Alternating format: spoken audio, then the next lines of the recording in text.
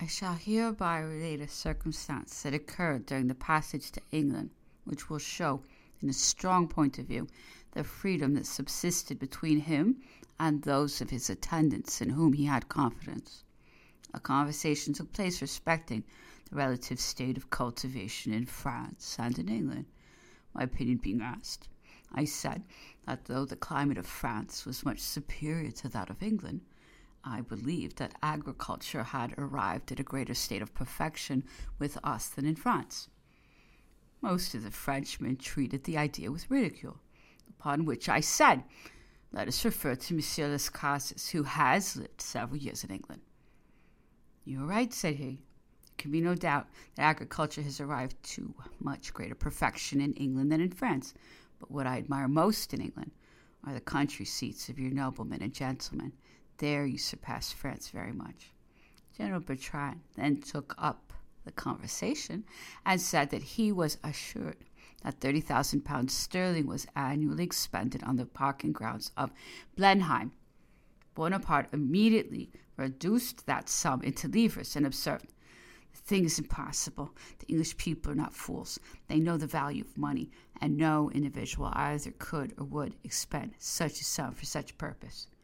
He then spoke of the expense of keeping up Malmaison, one of the country palaces in France, stating the sum it cost annually, which did not exceed 5,000 pounds. Bertrand still persisted in his statement and made a reference to me.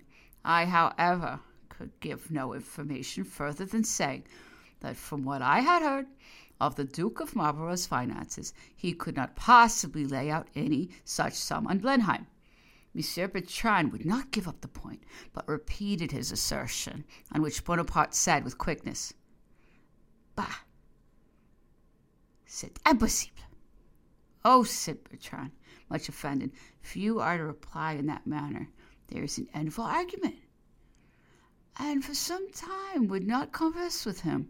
Bonaparte, so far from taking umbrage, did all he could to soothe him and restore him to good humor, which was not very difficult to effect. One morning he began to talk of his wife and child, and desired Marchand to bring 2 or 3 miniature pictures to show me.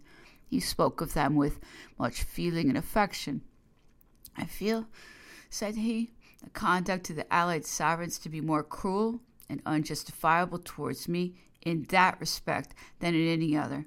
Why should they deprive me of the comforts of domestic society, and take from me what must be the dearest objects of affection to every man, my child and the mother of that child?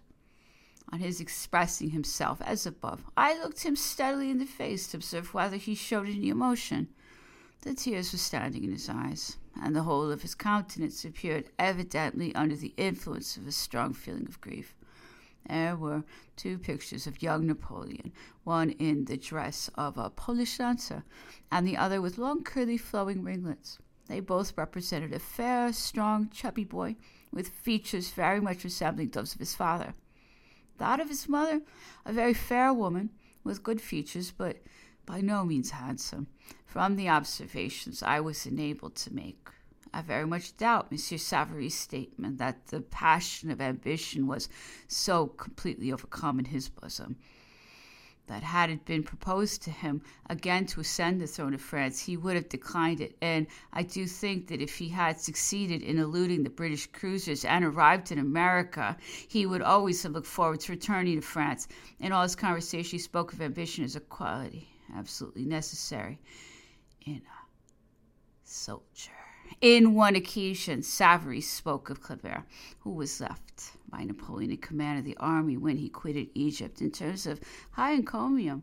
This brought on a discussion upon the respective merits of that officer and Desaix, whose aide-de-camp Savary had been during the negotiation of the Convention of El-Arish.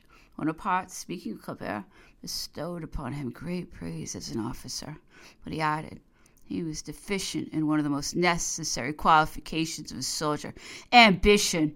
He was indolent and required constant spurring.